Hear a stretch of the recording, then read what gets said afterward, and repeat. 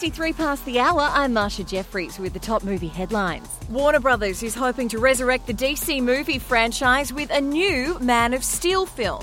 In the soft reboot, Superman will take on his nemesis Pissarro Superman, an invincible villain modelled on Danish-French neo-impressionist painter Camille Pissarro. The deal was struck in what was believed to have been an extremely noisy restaurant. Adam Zielinski, the titular kid from the 1992 family comedy Honey, I Blew Up the Kid, has spoken for the first time on how a rare form of supergigantism that caused abnormal growth was exploited by filmmakers to cut down on the film's digital effects budget. Adam, who is now 800 kilometres tall, currently spends most of his time in the Earth's exosphere and says he has no plans to return to acting. And finally, climate scientists have recommended that the post-apocalyptic genre be permanently discontinued, with all other films, including romantic comedies, action blockbusters and historical dramas, now grouped together into a single pre-apocalyptic genre. Speaking at the United Nations, the scientists said, "Listen, the planet's cooked, so this seemed like the best use of our time." To traffic now, and inbound queues are backed up at ticket boxes across most major cinema chains, with a major pile-up causing delays in gold-class queues. For more, we cross to Werner Herzog in the chopper.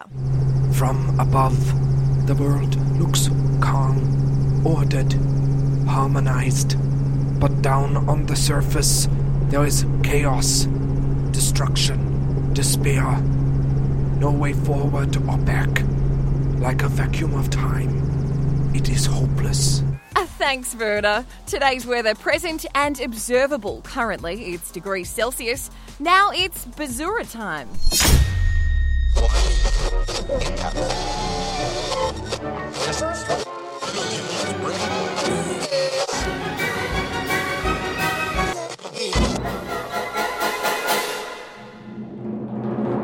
Hello and welcome to the Bazura Project's Radio Free Cinema, the movie show that does for radio what television does for a fax machine. Shannon Marenko and Lee Zachariah with you for the next hour. Shannon, good morning. Good to see you. Hello. Yes, thank you. Thank you. Good morning, Lee. Good morning, everyone. What's coming up on the show today? Oh, good show today. Great show today. We're going to be talking everything Western. Yes, we're going to give you the absolute, complete history of the Western genre. Really? That seems like a lot. Well, yeah, maybe not everything, but almost everything about the Western. Still in like 5 minutes? That really doesn't seem like enough time for almost everything. Well, it's a lot of things. Really? It's a lot. 5 things. Oh, we cut that one. It's 4 things. Then we talk to a children's education expert and ask the question, when is it too young to introduce your toddler to Lars von Trier? Like his films or Lars himself? Yeah, that should be a great segment. Then later, we'll be looking at why Katherine Heigl... No, sorry, that should be just why Katherine Heigl. Plus all our regular segments, It's a Wonderful Strife, Mission Inexhaustible, The Past and the Spurious. Lots of stuff, lots of good stuff. How's your week been? My week has been pretty good. Yeah? Pretty good. What'd you get up to? Well, I went out to see the new Marvel film with the boys. You know the boys, don't you? The boys. Oh, yeah, look out. Yeah, so we're at the cinema, and the new Ant-Man is playing in one theatre, right? And right next door, in the other theatre, is the new Catherine Breillat film. The one with all the castration. So much castration, like classic Kathy. And you know how the boys feel about castration. It has come up a surprising amount. Anyway, the 2 cinema doors are right next to each other and they look identical. And the Art Deco font they used on the doors makes the 5 and the 6 look basically the same. I think I know where this is going. And because Jimmy was parking and I was off with other Jimmy getting the drinks, it was up to Darren to look after the tickets. No, not Darren, not Tessa. Oh, no. Right. So let's just say it was a pretty interesting night. What happened? We watched Ant-Man. Yeah, it was good. Paul Rudd does not age. Right, wow. Sounds like a wild night. Yeah, also, other Jimmy got Darren Coke instead of Diet Coke. They should just not be let out in public, the boys. What about you? What did you do? Well, I finally caught up with a film I'd been trying to watch for ages. You know, it was one of those massive holes in my cinematic life, my education. You know how everyone's got, a handful of those films, classic films or just insanely massive popular films that you just never saw for whatever reason. Your paths never crossed, not from a lack of wanting to see it. You know, just always wanted to see it but could just never get around to it. So frustrating, and I finally saw that this week. So that was very, very satisfying. That's great. That is so great. But come on, don't leave me hanging. I think you're leaving out an important detail. What? What'd you think of it? It was okay. Great. Yeah, could live without it. But now, I believe we've got a bit of an exclusive first look at an upcoming film. Or should I say, first listen. Let's have a look. What's the situation, Sergeant? See, it's like this, Captain. We got no witnesses, no murder weapon, and no evidence that anyone entered or exited the crime scene in weeks. I don't think there's anyone on the force who could solve this one. From the producers of From Hell and Good Guys, Bad Guys. I'm bringing in Goldberg. But, Captain, he won't come. It's the Sabbath. And there's a Jackie Mason special on at 7. He has to, Sergeant. He's the only hope we've got. When death doesn't quite seem kosher, there's only one mensch who sees what others do not. Murder happened around 10 a.m. on a Saturday. Everyone with a motive would have been at service.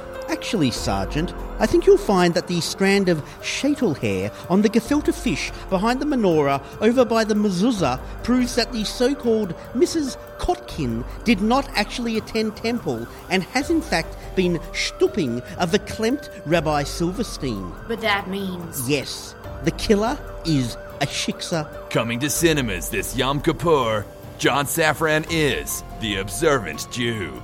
Looks like this trek just got Talmudic. Really looking forward to that one. The director got his start as a mohel. This is his first film, and apparently he got final cut. Isn't that interesting? Well, we are very excited to be joined in the studio by one of the biggest stars in the world. You may know her as Bradley Cooper's fretting earthbound wife in the sci-fi epic Mission to Mercury, or as Ryan Gosling's girlfriend in the high-stakes financial drama Bull versus Bear, or as the nurse who tends to Benedict Cumberbatch's Sir Isaac Newton in the period biopic The Mind of a Brain. To comic book fans, she's Mega Girl, the sexy aluminium killbot with the strength of 7 ladies. But to Aussies, she'll always be good old Mealsy from the Adelaide Hills. It's Amelia Bell-Jarman. Amelia, welcome. Thank you. It's so nice to be back home. Ooh, detecting a slight American accent there. You've been gone too long. Well, that's what people tell me. I just can't hear it, though. I mean, I still feel like I'm the same Aussie chick who wears flip-flops, loves pumpkin spice lattes, and kicks back with a few Budweisers on President's Day. Oh, now it feels like ages since we've seen you in Australia. Your rise over the past few years has just been meteoric. You went from the girl next door to this massive superstar. Talk us through how it happened. Well, as you all know, I starred on Home and Away for 4 years, and it really, really made me want to become an actor. So my agent suggested I move to LA. Why LA? It's kind of the center of film production. Really? So I hopped on a plane to California with no plans, no job, no luggage, nothing. And I got to admit, I did do it rough for a while. Is it true you slept on Margot Robbie's couch? I did. Although I obviously had to stop when she came home and called the police. And that's how you broke in? To her house. Yeah, the industry took a bit longer. My agent said that I should get some more training, and I really lucked out because I got to work with the amazing Leon Klagenfurt. Oh, he's incredible. A real trailblazer in improv comedy. Absolutely. He rejected the yes and style of improv and pioneered the no but technique.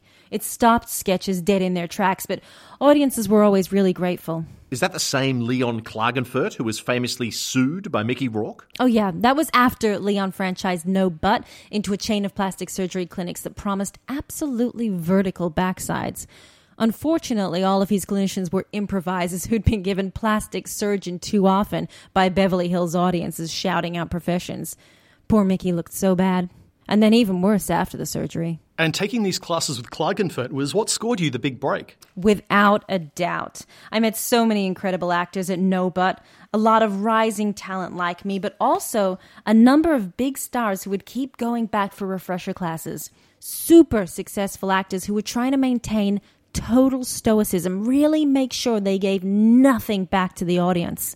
Tommy Lee Jones, Clint Eastwood, guys like that would come back to remove creeping vestiges of emotion from their faces without having to resort to Botox. It was Really humbling. Now, I know you've told this story on all the talk shows, but can you tell us about the moment that changed it all? Well, one day I was getting ready to do a sketch and Harrison Ford showed up. Harrison owed Leon everything and Leon had him get on stage and be my scene partner. It was incredible. We were giving each other absolutely nothing to work with. It was just excruciating for everyone present. Harrison felt that our lack of chemistry would be perfect for his next film. That was Homeschool, where you played his runaway teenage daughter. And that was such a big break for me. Second billing on a massive box office hit. The opportunity to work with Bryan Singer, back when we were all pretending we didn't know about his predatory behavior. And some really iconic dramatic scenes, lines I still quote to this day. You can kidnap me all you want, but when my dad finds you, he's going to shoot you to death with his gun. Just really meaty stuff. What was it like working with Ford? Oh, Harrison was really supportive. He was like a father to me. And it went so well, you ended up starring with him again in his next film, Jack of Hearts. Yeah, the studio was really keen to put us in another vehicle, and they had this cute project ready to go. Harrison was playing Jack Hart, a grumpy magazine editor who bets everything he owns that he won't fall in love with his new secretary within 36 hours for some reason. The producers thought I'd be perfect as his secretary, Janet. No last name provided. Was it weird playing his love interest after playing his daughter? Oh, no, not at all. That's just Hollywood, you know? Everyone's very liberated about this stuff. Age is just a number, you know? And it was just fun to work with Harrison again. He was like a husband to me. So all that was a few years ago now, and since then you've been working pretty steadily, racking up a decent resume of big studio films. It's been a dream. I've starred in comic book movies, Oscar-baited dramas. It's been incredible being able to do both kinds of films. But things have waned a little. You know, your last film came out 18 months ago, you don't have any more in the can, and a big profile in Vanity Fair suggested your best days might be behind you. A lot of young Aussie women are currently being touted as the next Amelia Bell-Jarman. Does that bother you? No, not at all. I had a really great run during the 8 years that a woman can viably lead a film. It's a bit like bull riding. Even though a lot of your co-stars have decades of longevity? No, that's the thing. Women have it way better than men. How do you figure? Well, look at it like a mathematical formula. On a one-to-one basis, the higher turnover of actresses means that though there may not be more roles for women, there are roles for more women. You know, Chris Pratt may star in every film for some reason, but he keeps playing against different chicks. Jennifer Lawrence, Zoe Saldana, Bryce Dallas Howard, and me in that film where I kept worrying about him coming home safely from the war. What was that one called again? Kandahar? Gesundheit. That's 4 women who got to be movie stars. But how many men missed out on lead roles in those films because some Pratt took them all? Those guys are all unemployed. Or they have to go and be leading men in different films. Well, it's hard to argue with that. And besides, not being a leading star means that I get to take more interesting supporting roles. Plus, I get to spend more time back here in Australia, where they're just so incredibly grateful for any reflected glamour. That's right, you're back home for a new thriller called Tax Purposes. What can you tell us about that? It's basically about an Aussie actress who makes it big in Hollywood, but has to return home to rediscover her roots and also spend the requisite time in Australia to be counted as a citizen for tax reasons. When will that be released? Oh, that's just on my Instagram stories. Anything lined up after that? Well, it's pretty exciting. It's looking like I'll be heading back to the States to play the president in Hail to the Mom, a comedy about a misbehaving Secret Service agent who's assigned to protect me, the president, and the twist is that I'm his mother. Ooh, sounds fun. Who's playing the agent? Harrison. He's been like a son to me. Coming up on the show, we look back at how Silkwood, Moonstruck and Mask kicked off the shared cinematic universe. we look at whether Paul Blart is the name of the scientist or the monster. And does your favourite film pass the Godwin-Bechdel test? Only if it features 2 women comparing one another to Hitler. You're listening to Radio Free Cinema. Well, it's a world of remakes out there at the moment. Has been for a while now. And not just for old movies remade as new movies. No, what's really popular is old movies being remade as musicals, stage musicals, particularly here in Australia. There's Strictly Ballroom, Priscilla, Muriel's Wedding. Must be something about key Australian films of the 1990s, because there's another one about to tread the boards. Yes, and we're super excited about this one, because as soon as it was announced, it was like, of course, it's such an obvious choice for a musical adaptation. I'm frankly amazed it took them so long to get to it. We are, of course, talking about the next big theatrical smash hit, Bad Boy Bubby, the musical. I suspect tickets for this one are going to be very difficult to come by. In fact, only one of us was able to score an invitation for opening night, and luckily for me, that person was you. So tell me, how was it? Oh, it was everything you want and more. The songs are all earworms. The dancing is all eyeworms. The cat puppetry is incredible. All done, I believe, by the people behind The Lion King. Oh, they do some fun stuff with the character of Jesus, who raps all of his lines. Something for fans of Hamilton there. But I should warn that the first few rows do get covered in cling wrap. So, lots of deep breaths for everyone in the stalls after curtain up. Now, obviously, we're both big fans of the Rolf de Heer film, so I've been a little concerned that the musical version will sanitise everything that made the original so great. The abuse, the incest, the animal killing, the prison rape, and really the primal sense of existential nihilism. Oh, no. If anything, the songs ramp all that up. Wow. I mean, let's not over-reg it. The film's not that bleak. There's a lot of hope in it. You mean Nicholas Hope, the actor who originated the role of Bubby? Oh, yes. So, listen first, as we present an exclusive first listen of the opening track. Be still while I shave, be still while I bathe. You stay in those chains, or I'll beat your brains. Don't go outside, the air's putrefied. Just pretend you're my hubby. Don't be bad, you're my boy, and his name is Bubby. Eat your milk and sweet bread, and get into bed. Don't play with those bugs. Give Mummy some hugs. Get away from that cat. Put down that glad wrap. Don't be so grubby.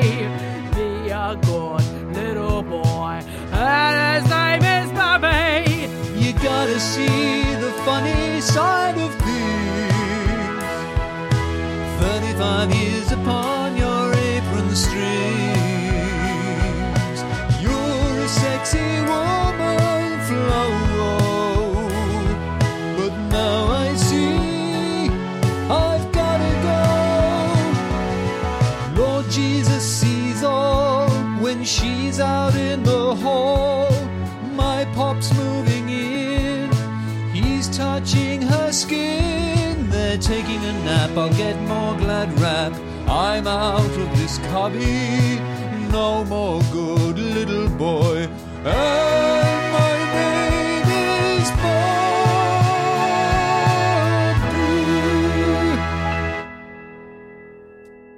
And you can catch performances of Bad Boy Bubby the Musical at the Port Hedland Arms Upstairs Beer Garden from the 23rd right through to later that evening. Book now or avoid disappointment. It's the film industry interview show that goes places others fear. How do you respond to the charge that one token gay kiss in the distant background of a single shot is more offensive to the LGBT community than nothing at all?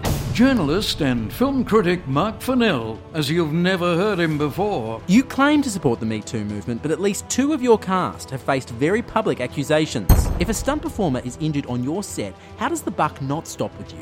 You struck a deal with President Daniel Ortega to shoot in Nicaragua for a film about human rights abuses. Mark asks the questions nobody else dares. I mean, is it time to talk about whiteface? No one is safe. Judi Dench. Everyone hates you. No topic is off limits. When is Pixar going to teach audiences about the pros and cons of necrophilia? Coming this summer, Mark Fennell presents the questions he would probably ask people in the film industry if they'd responded to his interview requests. Bob Iger, isn't Disney's monopolistic filmmaking destroying non-corporate cinema? And then I guess he would probably say, hey, that's a really good point, Mark, and you win. And it would be tense, and he would be sweating. Right? That's what it'd be, right? You're listening to the Bazura Project's Radio Free Cinema. Well, it's that time again. You are primarily responsible for this colossally stupid prank. The complexities of human pranks escape me. Don't come here and hang up the phone. Prank caller, prank caller. This is the last prank you boys will ever play. Shannon, are you ready to get your prank on? Hang on, let me check.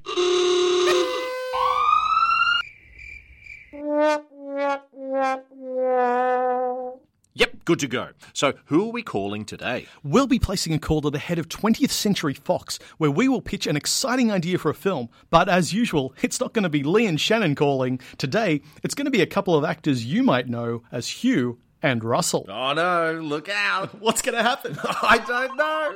Oh, it's ringing. Hello. G'day, this is Hugh Jackman. Hugh! How are you, buddy? Mate, I am absolutely awesome. I'm awesome because the world is a great place. I'm awesome because I'm talking to you. I'm awesome because I've got my buddy Russell Crowe here with me. Say g'day, Rusty. G'day, Rusty. Listen, I'm not getting any caller ID showing up. Can you confirm it's really you? Oh, hang on, I'll tap dance for you. I can do a song too.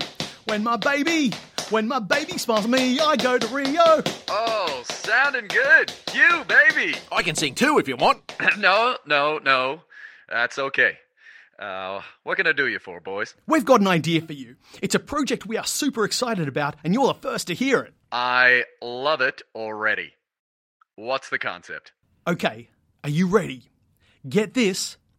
Alvin and the Chipmunks. Huh? I know what you're thinking, and yes, we are willing to change all the things people love about the original.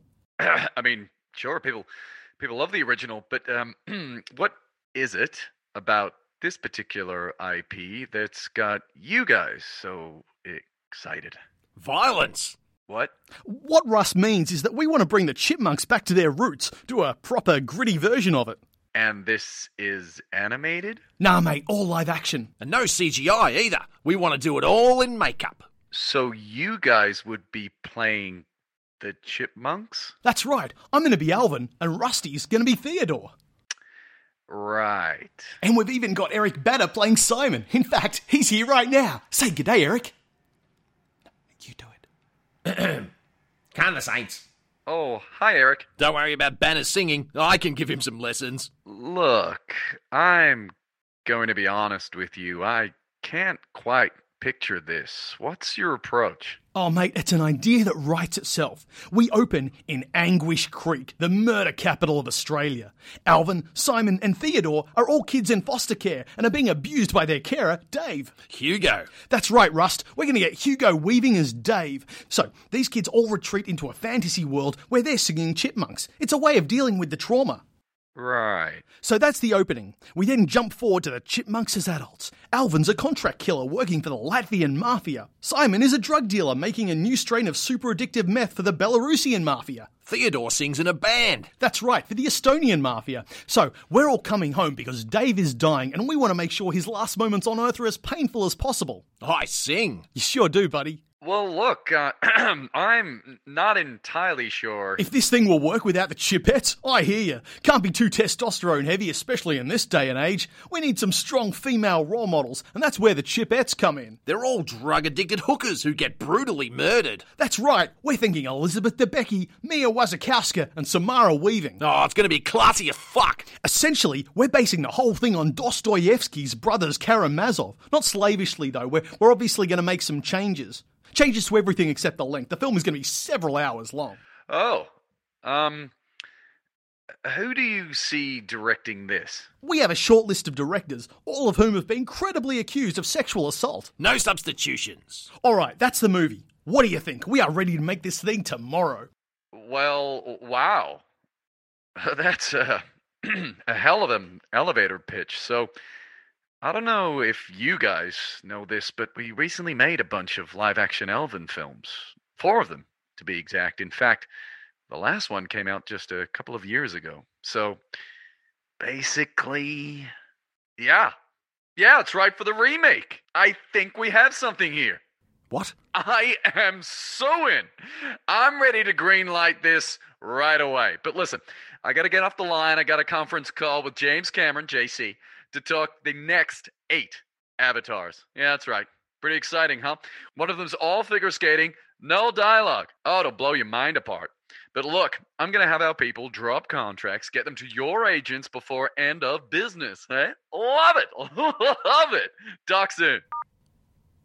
You don't think they'll actually greenlight it?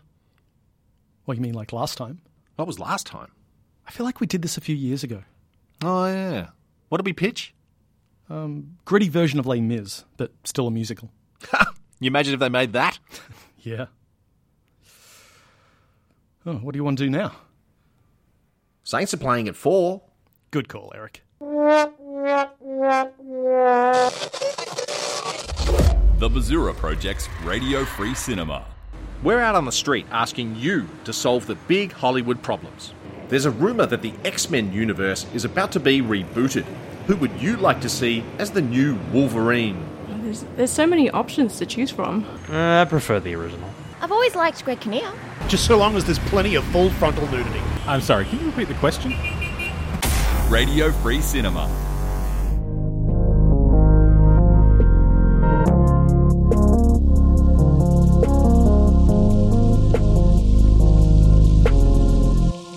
That was R. Kelly and his unused theme song for the 2004 DreamWorks animation Shark Tale. Yeah, interesting creative choices made by Kelly there. Yes. See, the goss I heard, the inside word, was that the producers were hoping for a song that, at least referenced fish or the ocean in some way, instead of a 20-minute spoken word criticism of US consent and sex trafficking laws. I hate it when the suits mess with the creative process.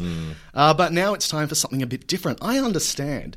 You got the chance to meet a legend from the golden age of Hollywood. Yes, this was very exciting. There aren't a lot of guys from the golden age still with us, so it was a real treat to be able to sit down with the amazing Jerry Schutz. Now, he's not someone that most people are familiar with. No, that's true. I think even the most hardcore fans of classic Hollywood would not necessarily know the names of the janitorial staff of the era. And, fair enough, speaking to a janitor might not sound like the most fascinating interview in the world, but Jerry really had an amazing life. He met everyone. He worked for everyone. Was witness to some of the most iconic moments in cinema history. He's just got so many stories. Jerry recently came out to Australia for the first time, and I was lucky enough to get some time with him at his hotel. The first job I ever had was in 1927. I just arrived in Hollywood, California, and I was immediately hired by Mr. Al Jolson to wipe down his face after each day of filming on The Jazz Singer. I did such a good job of converting him back into a Caucasian that he recommended me to all of his friends, and I soon found myself sanitizing the domiciles of the rich and the famous. I cleaned the sex tunnel that connected Cary Grant's house to Randolph Scott's house, the sex aqueduct that connected Esther Williams' swimming pool to Johnny Weissmuller's sensory enhancement tank, and the sex-dimensional portal that connected Fatty Arbuckle's jail cell to Betty Boop's jazz dungeon. The sex tunnels of now are not like the ones from back in the day. They were classy, they had style. But it wasn't just all sex tunnels and sex portals. You became the most trusted personal janitor to many of Hollywood's biggest stars. Oh yeah, I did odd jobs for all the big names. Kirk Douglas, Audrey Hepburn, Jimmy Stewart, they all employed me at one time or another. In the early days, you could find me scrubbing a yacht deck for Gregory Peck, cleaning a horse stable for Betty Grable, or polishing a window pane for John Wayne. Was it limiting, only taking on jobs that rhymed? Yes, it was a terrible business model. So I tried expanding into automobile detailing. I cleaned William Holden's Ford and John Ford's Holden. That's not a fact that gets a big reaction back home, which is why I'm so happy to be here in Australia. Now, according to your bio, you grew up in the little Jewtown enclave of Mobile, Alabama. What made you trek out to Hollywood? I was a big fan of the silver screen. Personally speaking, I could not have got through the Great Depression if it was not for Mr. Charlie Chaplin's Little Tramp or Mr. Harold Lloyd's little collection of animated erotica. I enjoyed working for the stars in their homes, but I really wanted to be where the action was. I wanted to see the movies being made. And that dream came true with the help of one star in particular. That's right. I was working for Miss Ava Gardner, sweeping out the chimneys and performing the occasional colonic. And she says, "Jerry, I think I can get you a job at the studio." So she walks me into Louis B. Mayer's office and says, "I hear you need a new studio janitor. I think my friend Jerry can help you out." And Louis B. Mayer looks me up and down, takes a long drag on his cigar, and says, "Ava, this is a terrible use of my time." So I got hired, and over the course of my career, I got to clean every piece of trash from every single soundstage for every single studio. And you were right there, in person, during the filming of some of the most beloved films of all time. Oh, sure. I was there when the water pipes burst during the filming of Singin' in the Sun, and Mr. Gene Kelly said, "Hold on, I think I can work with this." I was on set when Clark Gable picked up Vivian Leigh and said, "See, this works much better when it's me carrying you." And I was right there when Miss Leni Riefenstahl artfully wrangled hundreds of thousands of extras in Triumph of the Will. I can't say I was wild about that one, but work is work. But you haven't just witnessed Hollywood history. Legend has it that you may have had an influence on some of the most iconic films of all time. Is it true that you saved Lawrence of Arabia? Oh no, quite the opposite in fact. See, I forgot to reconnect the brake line on his motorbike. No, so sorry. I meant the movie Lawrence of Arabia. Oh right, sure. So I was busy tidying up a recording studio, and Maury, that's what we used to call Maurice Jarre, the French composer, he was pacing back and forth. The poor guy had been told to create one of the greatest soundtracks of all time in only 6 weeks. They said, "Maury, if this doesn't make the American Film Institute's list of the 25 greatest film scores in American cinema by the year 2005, you can forget about winning your 3rd Academy Award for A Passage to India in 22 years. Now, I don't like to mess with the creative process. I'm a simple man, so I go about emptying the dustbins and trying to get the gin stains out of Mr. Peter O'Toole, and I start humming. Nothing in particular, just a little tune I like to hum.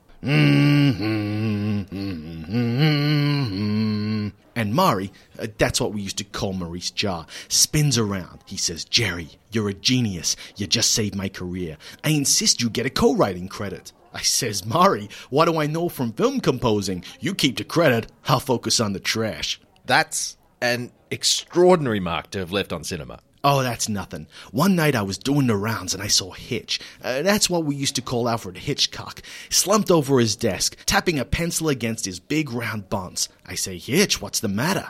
He says, "Jerry, I can't come up with a title for my film. Nothing makes sense." Now, behind him, just outside the window, was the studio weather vane. Buster Keaton had fallen on hard times, and so the buses had thrown him some work, standing on top of the animators building, pointing in the direction the wind was blowing. And that little crosshair platform he was standing on had arrows pointing north, south, east, and west. And just as Hitch said, "I can't come up with a title for my film," Mr. Keaton spun around, looking directly at me with those big, sad eyes. I looked back down at Al, and that's what we used to call Alfred Hitchcock. And I says, "I may just be a humble studio janitor, but what about north by northeast?" And you know what he says? He says, "Jerry, I don't like it. It's not quite there." So then I say, "Well, what about north by southeast?" He says no. I think, okay, he wants some repetition in there. These creative guys with the words, they like the rhythm of language. I say, "What about south by south-south?" He says, "What's with the obsession with direction?" I say, "Al, I could ask you the same thing." Then Fred, that's what we used to call Alfred Hitchcock, he says to me, "Listen, Jerry, this is a film about a bunch of birds attacking Tippi Hedren. Why name it like a compass? Keep it simple." So I say, "Sure. What about Psycho?" He says, "Jerry, that waste paper basket is full." And you know what? He was right. Wow. These are incredible stories. Almost too incredible to believe. I'm just a humble janitor, but I like to think I made a difference. Like with Casablanca, they had so much trouble with the ending. Should Ilsa go with Victor? Should she stay with Rick? Should she turn out to be a German spy? Should Rick go with Victor, Sam become the new chief of police, Louis run the bar, and Ilsa learn to play the piano? So, all the actors were sitting around on set waiting for the director to make up his mind. All the writers were pacing, all the producers were yelling. Nobody knew what was going on. The crew is standing around smoking suspects, and that's what we used to call cigarettes. And they were always dropping them on the ground, and I had to clean them up before the actors stepped on them. I say, "Excuse me there, Bogey." That's what we used to call Ingrid Bergman. "Would you mind if I round up the usual suspects?" And Bogey says to me, "What did you say?" And everybody on set has gone silent. They're all staring at me. And I look back at her and I shrug, pointing at the butts on the ground. "Would you mind if I round up the usual suspects?" Suddenly, Sam Warner, that's what we used to call Jack Warner, runs over to me and grabs my lapels and says, "Jerry," that's what we used to call me, "you've just saved the picture." Next thing I know, I've been hired to rewrite the script from scratch and direct the entire film from beginning to end. I had to do it under the pseudonym Michael Curtiz, but I was just happy to help out. And I couldn't have done any of these things if I hadn't been blessed by God. That's what we used to call Satan. So, what are you in Australia for? A little dusting. You're listening to Radio Free Cinema. And now it's time for Movie Mailbag. I turn on my computer. I go online. Welcome. And my breath catches in my chest until I hear 3 little words. You got mail. So let's check in with our producer, Faith. Faith, what has the mailbag brought us today? We've got a letter here from listener Alfred Kralik, who's written in to say, my partner has never seen a film, and I want to show her the entire cinematic canon in narrative order. Where do I begin? Well, this is an amazing question. As listeners to this show know, we both subscribe to the idea that all films fit into a single continuity that we like to call life. And so you have to watch all films in order to truly get the most out of them. It's the only way to properly enjoy cinema. But there is some contention. You and I do it slightly differently. See, I start with Louis Le Prince's short Roundhay Garden scene from 1888 and keep going through every film in release order until I get to Hotel Transylvania 3 or whatever the last film to come out was. Oh, no, Dadak from India, apparently. Oh, no, El Cabra from Mexico. No, Sorman Jayate from India. No. But I think the questioner is asking about narrative order, not release order, which is where my way of doing things comes in. Chronological order is key. Do you remember when Francis Ford Coppola recut the Godfather trilogy to get rid of those unnecessary flashbacks? Oh yeah, great decision. Everyone loved that. Huge improvement. Right? Suddenly the saga happens in chronological order, which is as it should be. I actually do the same with the Back to the Future trilogy. Whenever I watch it, I play all the Old West stuff in Back to the Future 3 first, then I put on the last third of Back to the Future 2 and swap that scene by scene with the bulk of Back to the Future 1, then every 1980s scene from all 3 films, and then all the future stuff from Part 2. So we actually end with the bit in 2015 when they rescue present-day Jennifer from future Marty and Jen's house. It takes about 14 hours in total to do it, what with all the disc swapping, but it is worth it. That should come with a health warning. That's for serious cinephiles only. Civilians shouldn't attempt this. So I think what the questioner is asking is where to start. If you're showing your partner the entire cinematic canon, you want to kick off with films set at the dawn of time. So you remember Terrence Malick's Congress of the Forgotten, the drama about the couple trying to overcome their fear of ennui? Oh yeah, great film. Long. Well, you know that scene when it looks like something's about to happen and then instead Malick cuts to a 30-minute sequence depicting the Big Bang and its aftermath?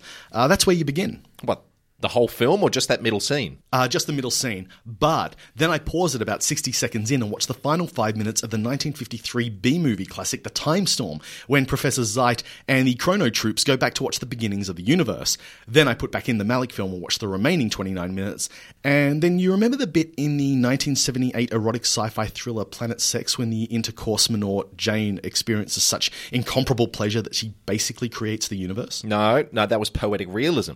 So it still happened. No, point of order. That's a fantasy sequence that's taking place inside Jane's mind in the future in 1999. Untrue. Her profound ecstasy literally transported them to the beginnings of the universe, which she then orgasmically creates. No. How would that even work? They were harvesting time crystals on the planet Labino. That's literally why she needed Sexbot Alpha as her pleasure droid. It's physically impossible for a biological male to even enter the space caves of Eros. Their forbidden congress is what activates the crystal's hidden power. Agree to disagree. Anyway, I watched that and then go straight into The Hobbit. Thanks for writing in. Radio Free Cinema. Well, we're almost out of time, but first, did you correctly guess the obscure movie quote from earlier in the show? Here it is again. You better listen to me, buddy, and you better listen good. I'm not the one on trial here. Yes, that was Freddie Jones from The Trial of Freddie Jones. Well done to everyone who correctly picked that. Great film, great quote. All right, it's time for us to go, so don't forget to join us next week for our new special Quarantino segment, where we look at the best Quentin Tarantino films to watch when in quarantine. It's basically just all of them. He's only made 9. Until then, as we always say on Radio Free Cinema, goodbye.